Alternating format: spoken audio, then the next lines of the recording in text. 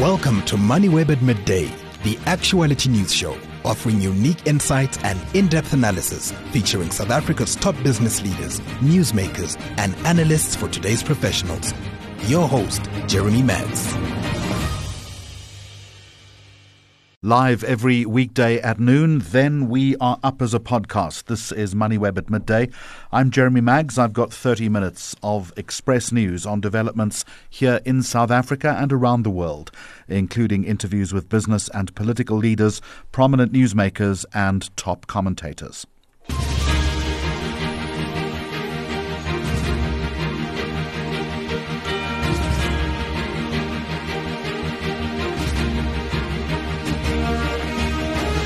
It's Thursday, the 30th of November. Coming up on the programme, details on an alleged torture squad within the SANDF. We'll look at mine equipment maintenance after the Impala Platts tragedy. There's a new survey out on South African attitudes towards climate change as COP28 begins, and why we're falling behind when it comes to renewable energy projects.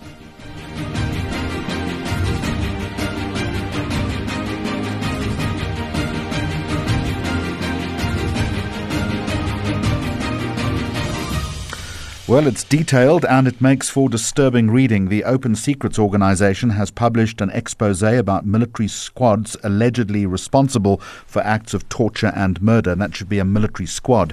The evidence, it says, implicates at least 4 units of the SANDF in crimes dating back to 2019. These are the Elite Special Forces Brigade, the Military Police, Defence Intelligence and Defence Legal Services. Henny van Vuren with Open Secrets is with us now, and let's try and break down a very complicated investigation. Henny, first of all, simplify it for us. What is alleged to have happened? Yeah, Jeremy, good day to you. Open Secrets has been investigating for some time the involvement of special forces on the scene of this very serious alleged crimes that took place, the abduction of individuals in the Mall of Africa late last year. Subsequently, a colonel in the Hawks, Frans Matipa, was investigating this and investigating special forces, and he was assassinated in August this year, and we've written about that.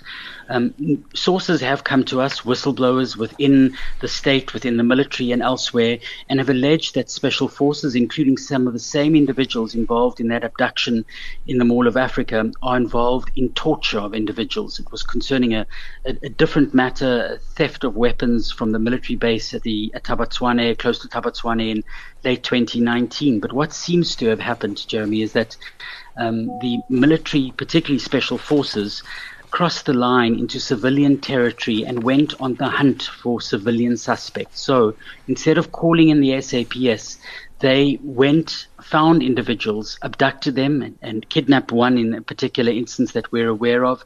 And in one instance, tortured somebody at a military base, we're told by somebody who was on the scene, to the point that this civilian, this individual, was murdered, who died on the scene after hours of torture, of waterboarding, etc., of most gruesome manner. And it involves a number of special forces operatives. We've named some of them in the articles we've published in the Daily Maverick.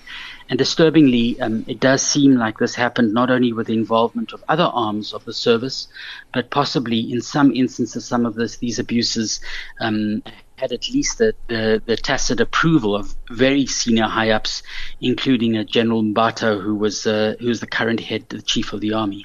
What do we know about the Special Forces unit? Can you give us a little bit more detail? Mm-hmm. Yeah, so Special Forces, just a very brief recap, a reminder to listeners, were known as the Reckies during the 1980s into the early 1990s. So the elite unit during the apartheid military, responsible for operating well behind enemy lines in the way that you have such special forces in most militaries around the world. There are currently 2 primary special forces units in South Africa, one in Saldanha in the Cape, one in Phalaborwa, which does most of the overland activity and the air activity. Now, they're also operating in northern Mozambique, for example, in the DRC and elsewhere. It's this particular Special Forces unit. This is the Special Forces 5 unit, which is based in Phalaborwa, where we believe these individuals that have been involved in some of these alleged crimes are drawn from. But they are certainly the elite soldiers, right, Jeremy? They are trained to with particular skills, not only working behind enemy lines, but obviously the ability to be able to shoot people over a very long distance.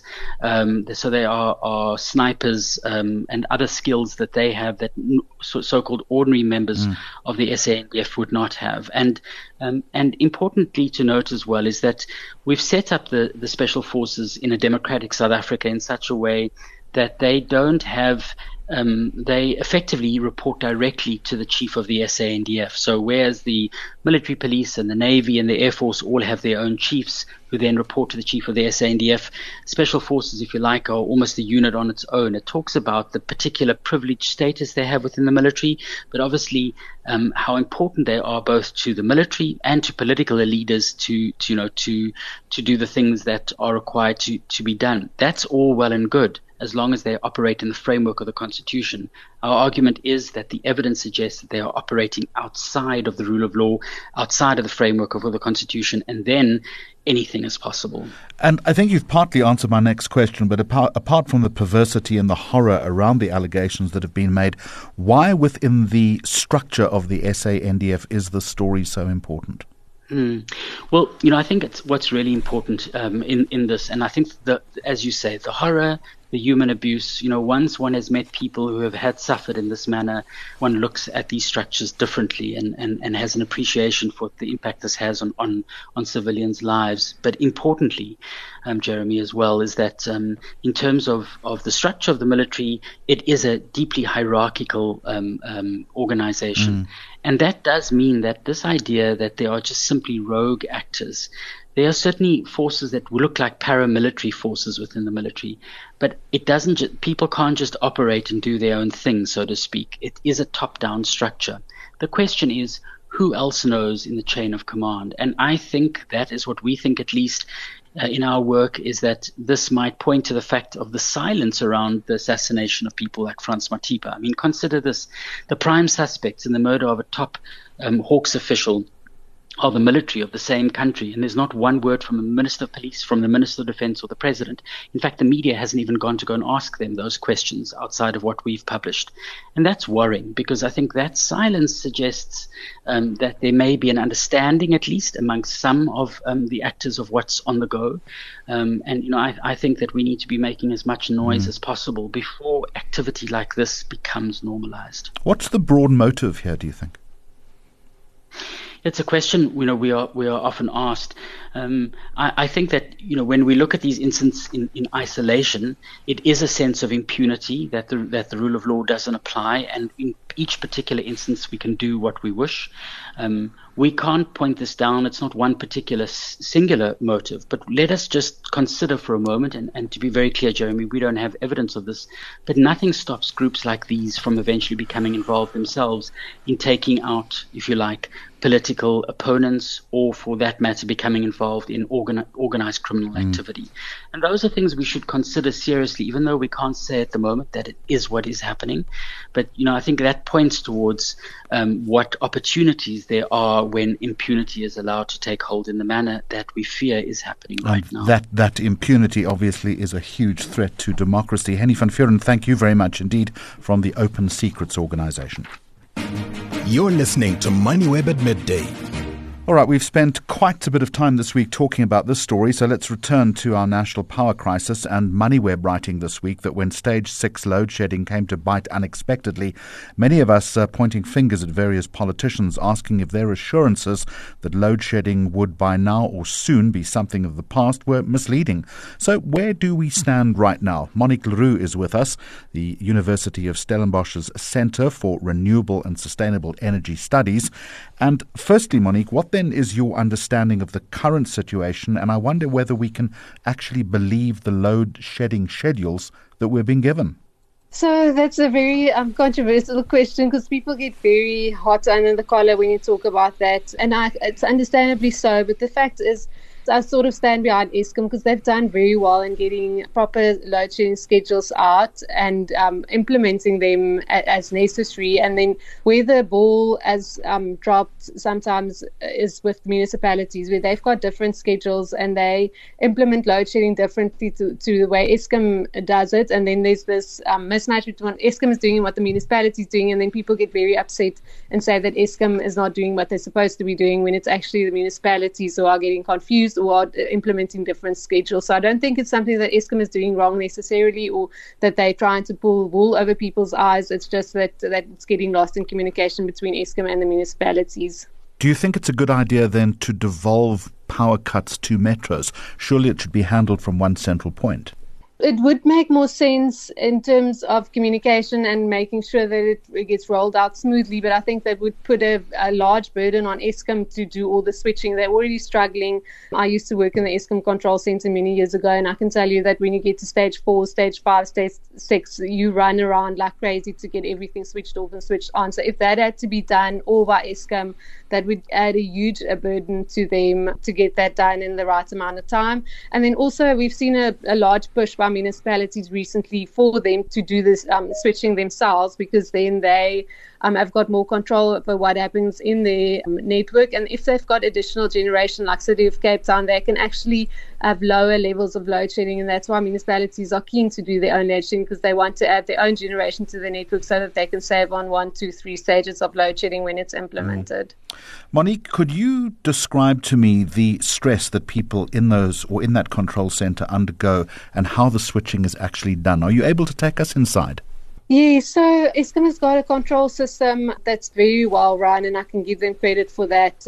That where you can see the whole system at your desk on your computer. You can see every piece of equipment there, every breaker, every transformer, every line is live there, and you can actually sit at your computer and switch it on and off. Not all the plants on the network but has that capability, but all the high level I would say from 66 to 132 kV, and maybe at some lower levels they've got that capability. So it's actually just the controllers that sit at their desk and switch it on and off. So you've got that schedule in front of you, but as you can imagine, if you've got more customers that you need to switch on off, there's more buttons that you need to press, and it gets very busy for, say, schedule 4 or schedule 5 and 6 load shedding, because there's just a lot more customers that you need to switch on and off and keep track of what you've switched on so that it can be switched off. So they start on the hour, and then they'll first switch off the first batch of customers for the next state, and then after they've switched that batch off, they'll start switching on the ones that were on the schedule of the previous one. It sounds unbelievably complicated. A lot of talk in Johannesburg about having moved to stage 8 because people have gone beyond 12 hours of load shedding in a single day. Explain that to me. So I think City Power sort of came out of the wash this week after people started complaining, and they said that it was their fault that they implemented their schedules incorrectly. So it wasn't Eskom's fault. Many things are their fault, but in this case, we can try and excuse them that it was something that the municipality did wrong. And we've also tried to keep track of how the municipalities do their switching and how their schedules work. And honestly, I can say that it gets very confusing because each municipality implement their own schedules. From Eskom, so if it's stage 1 load shedding, Eskom will tell the municipality you need to reduce your output by 5%. So for each stage of load shedding, it's 5%, and then they can decide within the municipality where they want to cut that 5%. So Eskom only wants to see a 5% reduction on their network, and that it's up to them to decide how they want to cut it. So if they want to cut customers off, or some of them for a longer time, and keep others on for a longer time, it's up to the municipality, and Eskom doesn't have control over that. Monique, I just want to pivot the conversation quickly if we can, and I'm wondering to myself why we're not moving swiftly enough with renewable energy. Do you really think there's an appetite in this country? Where are we failing here? So there is definitely an appetite. The market is so ready. We've got so many projects that are absolutely shovel ready to start construction. The big delay has been on government side throughout the years, we've seen sort of the reprogram starting and then stopping, and then the market responding to that, unfortunately, with a lot of uncertainty because we don't know when it's going to continue. And then this year specifically, we've been waiting for the next bid window to be announced with lots of anticipation, and it's just been very quiet from government side. And we think currently it is due to the fact that there is a big limit on grid capacity. So most of the projects in previous years were developed in Northern Cape, Western Cape, Eastern Cape, where there are good wind and solar resources. But unfortunately, the grid hasn't been upgraded to sustain all that growth in renewable energy in that areas. And Eskom is sitting with a big problem at the moment in that they can't connect any more projects in those areas. So yeah, I think they're trying to scramble in the back a little bit to see what they can do to get more renewable energy on the grid the way the grid is at the moment, without doing substantial investment and upgrades on the grid, which is very costly and takes a lot of time. So I think until they've sorted out that issue and come up with new ideas and new plans and critically started investment into the grid, we are going to see the difficulty in getting new renewables onto the grid. Monique Leroux, thank you very much indeed. MoneyWeb at midday for all your up-to-date stories. Now, as we still digest the Impala Platts mine tragedy, the health and safety within the mining sector itself is again being called into question. Mining operations and machines, including drills, trucks and processing equipment, vary in nature and obviously complexity.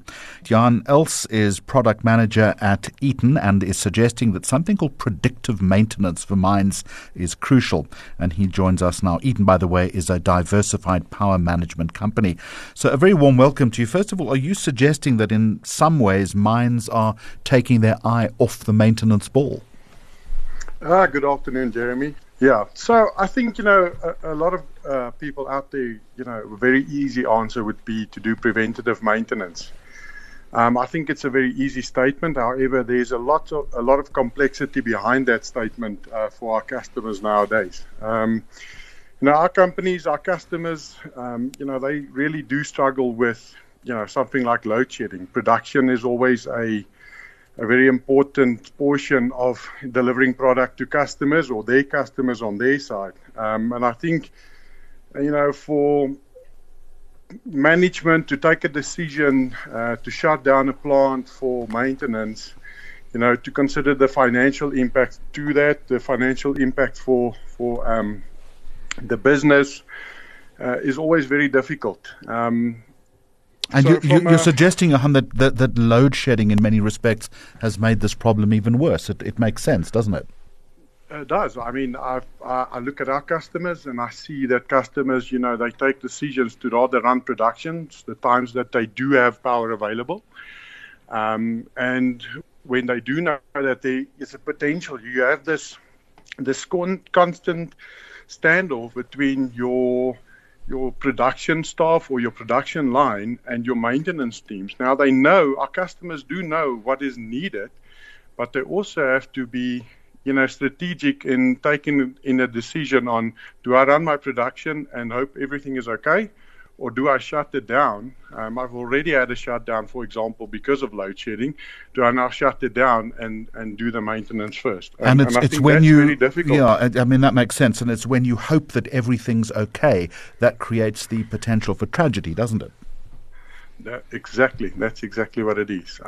You have a tendency that something is on and it's working, but, there's a lot happening inside a piece of equipment that you need to you could monitor it, or it could drop you, or sort of fail at any moment. So predictive maintenance, I think, is self-explanatory, but how does the concept then, with reference to mines specifically, contribute to overall safety of workers, of staff? Yeah, I think there's definitely some technology advances, and a lot of these technology advances is more than often lessons that we learn from incidents in the workplace, or sort of lessons that we've learned from, failures or events, typically from what we've seen now. As an OEM, we normally take that when we produce product, we design and test that product to the latest specifications. These specifications is also driven by feedback from our customers, feedback that sort of incidents and accidents that happened in industry. What's also very important for us at Eaton is, we have a big focus on providing our customers with a product that's safe, a product that is reliable to operate.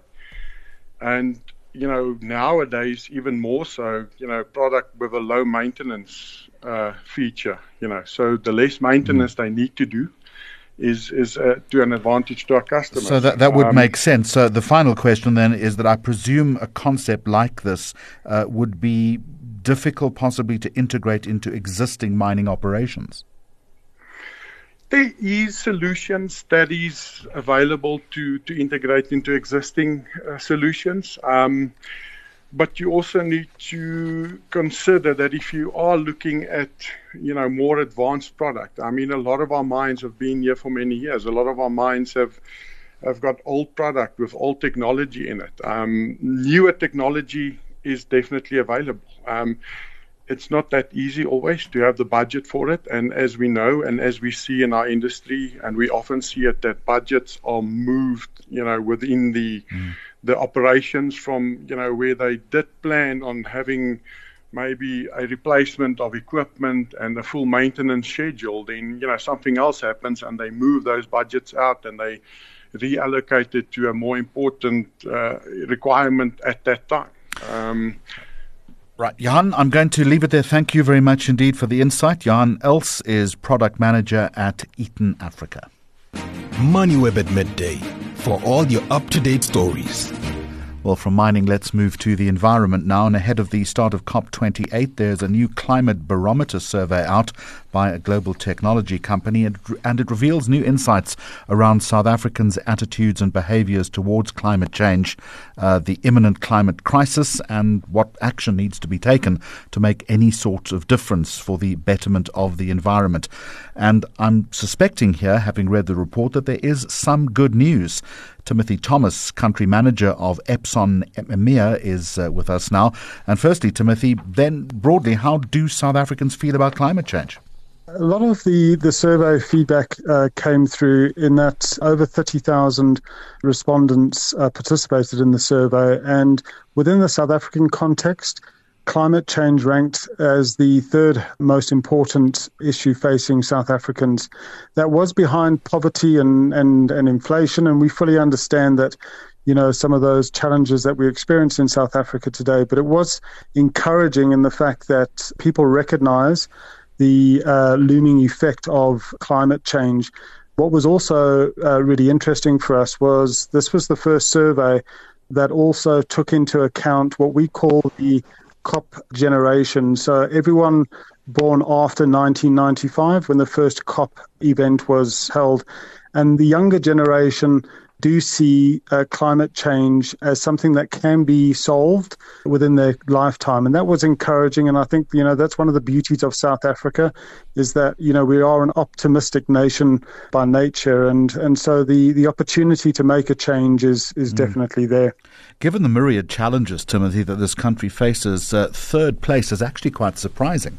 It is, but it does recognize the fact that people are becoming more and more aware of climate change, and especially when in a country like South Africa where we face regular power challenges, people do recognize the fact that we need to make changes in what we do, both in our personal lives as well as in our business lives. And the important thing is, for everyone to make a small contribution towards improving it. And, when we talk about the power challenges, a lot of the technology that is being developed today, in particular within the IT printing sector, is around new technology which uses a lot less energy. So as an example, for Epson inkjet printers today, they use 80% less electricity than the old laser devices, which we've become accustomed to over the last 10, 15, 20 years.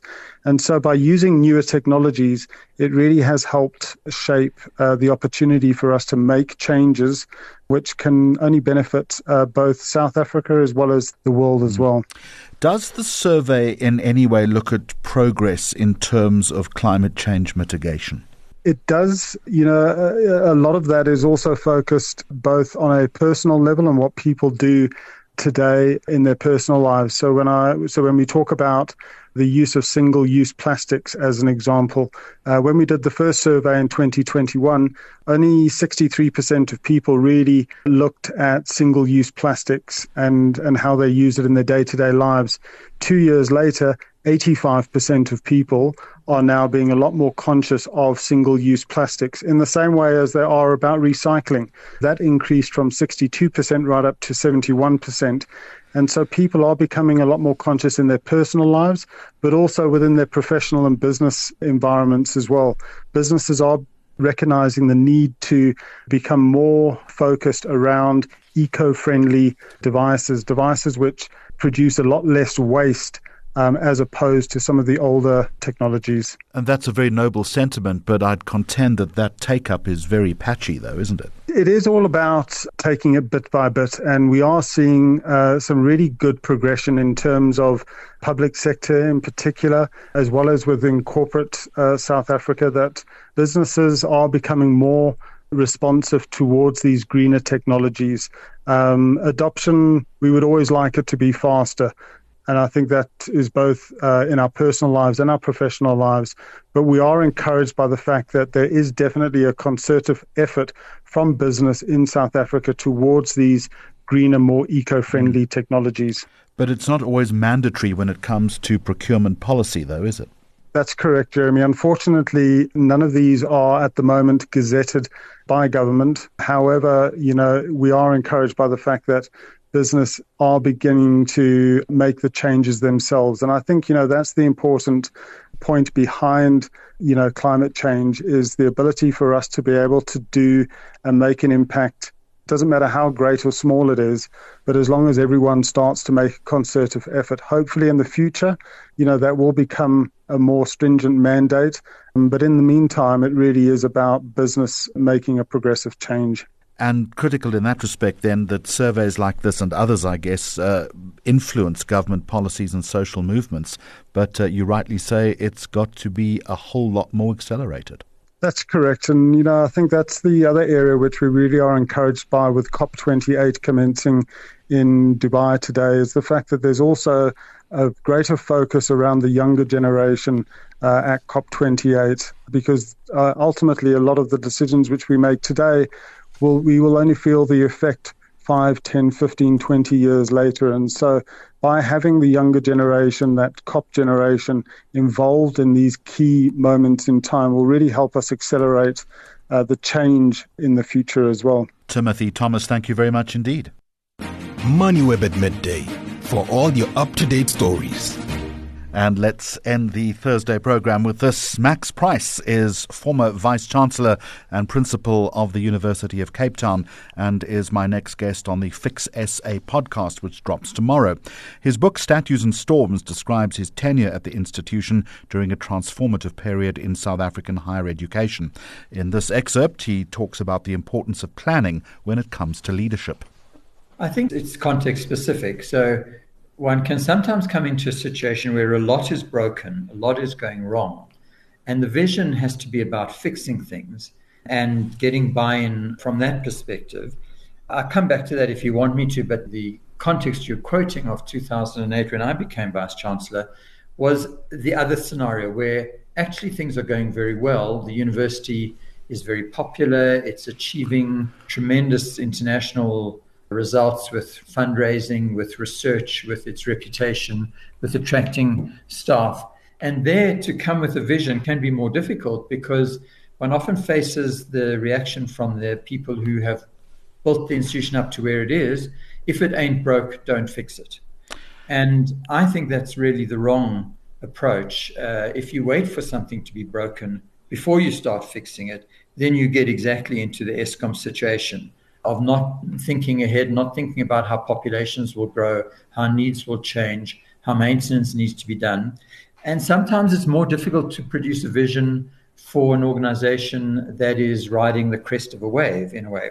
What I did and what I think needs to be done in a situation like that, firstly, quite a lot of reading. One needs to know where's the world going, what was the view around, in this case, higher education. And this was a time when technology was starting to produce a fundamental shift in the possibilities of doing online education compared to face-to-face education. And there was the growth of online courses and degrees and things called MOOCs, the massive open online courses. And it seemed to me that since the traditional universities in South Africa had defined themselves exclusively as face-to-face institutions, they were being left behind. And so reading about that, and then the second step was to visit institutions that I considered leading institutions globally, and both in the developing and developed world, and see what the thinking was there, because one also doesn't want to waste time reinventing a wheel or making the same mistakes that others have already made and learned from. And it's seldom that one is absolutely at the cutting edge and no one has done this before. So I think the first step is reading and getting a sense of that environment. The second is actually visiting and hearing what you often don't hear in the glowing reports that institutions write about themselves or that newspapers write. So to find out what were all the mistakes made before getting to the point where one could develop the vision. What were the things that did not get reported and did not get shouted about? And then the third step is about bringing people along with you, because in most institutions, although in some senses you lead from the front, you provide ideas, but the institutions require buy-in. They require people to share your vision, shape it, and be willing to own it in a way that they don't feel they're following orders. They feel like they are driving the change. And to get that, sometimes you need to take people along the same path of learning. For example, in my previous job as Dean of the Wits Health Science Faculty, we needed to do a radical reform of the curriculum and of how teaching was done. And I thought that Australia was significantly ahead of us. And I took a group of 6 professors, the heads of the major departments, with me on a look-see visit tour of some of the institutions in Australia, because I thought they wouldn't simply take it from me. I didn't have enough authority. It was too early in my term to have earned enough trust that they would say, we'll follow you, you lead. I needed them to be persuaded. They needed to see others who they did hold in high regard, how they had done it. They needed to see a wide range of different ways of doing something and recognize that the way we were doing it was not the only way or necessarily the best way, and then come back. So it was finding ways of generating that buy-in to make them feel that they were the leaders as well. And then when you need to mobilize a much larger group, you can't always take people on overseas jaunts for something like that, then various forms of workshops, retreats, scenario planning. The most difficult thing, especially in an institution that is working well, is to get people to think where it could be better or what might go wrong in the future, and to deal with to confront them with scenarios so that they can contribute to a solution. Lessons in Leadership, Dr. Max Price, and the Full Fix SA podcast drops tomorrow morning right here on MoneyWeb. Other stories on our radar just before we go. News 24 reporting that the city of Johannesburg plans to spend more than 2 million rand on an end-of-the-year ceremony. And Henry Kissinger, the former Secretary of State under Richard Nixon, who became one of the most prominent and controversial figures of U.S. foreign policy, has died at the age of 100. MoneyWeb at midday. We are live at noon weekdays. Then we are up as a podcast. Goodbye to you and thank you for listening.